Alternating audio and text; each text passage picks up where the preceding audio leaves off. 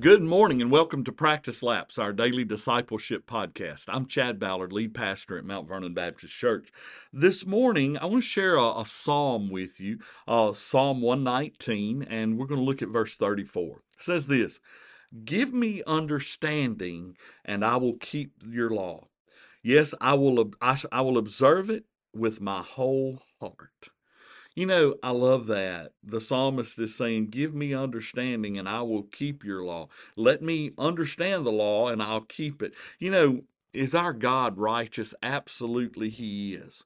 And how does He reveal His righteousness to us?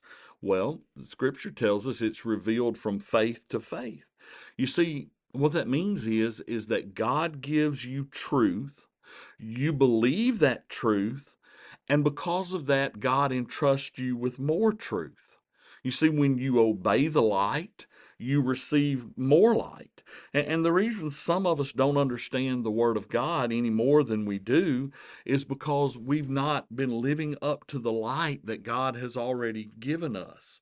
You know, I think back on my own life in a time where I believe God was beginning to prepare me for His call to ministry. And I remember going to my pastor, Brother Mac Amos. I love Brother Mac. And I remember going to him and saying, Brother Mac, I just feel like God's calling me to something else in my life. And I don't know what it is. I don't know what He has in store for me. And I wanted to talk to you about that. And I'll never forget what he said to me because he made me mad. And in my fleshly attitude, I was angry about it because he said to me, I wasn't at church on Sunday nights very much. I almost never went on Wednesday nights. And I remember Brother Mac looked at me and he said, "Well, Chad, I'll tell you this. When you start to do all the things that God has already revealed to us, then God will reveal to you what it is that He wants to do in your life." And I'm thinking, are you kidding me? I wanted this guy to give me some wonderful insight and make me feel like I was chosen for something. And here he is telling me I just need to do what God's word says. He was right.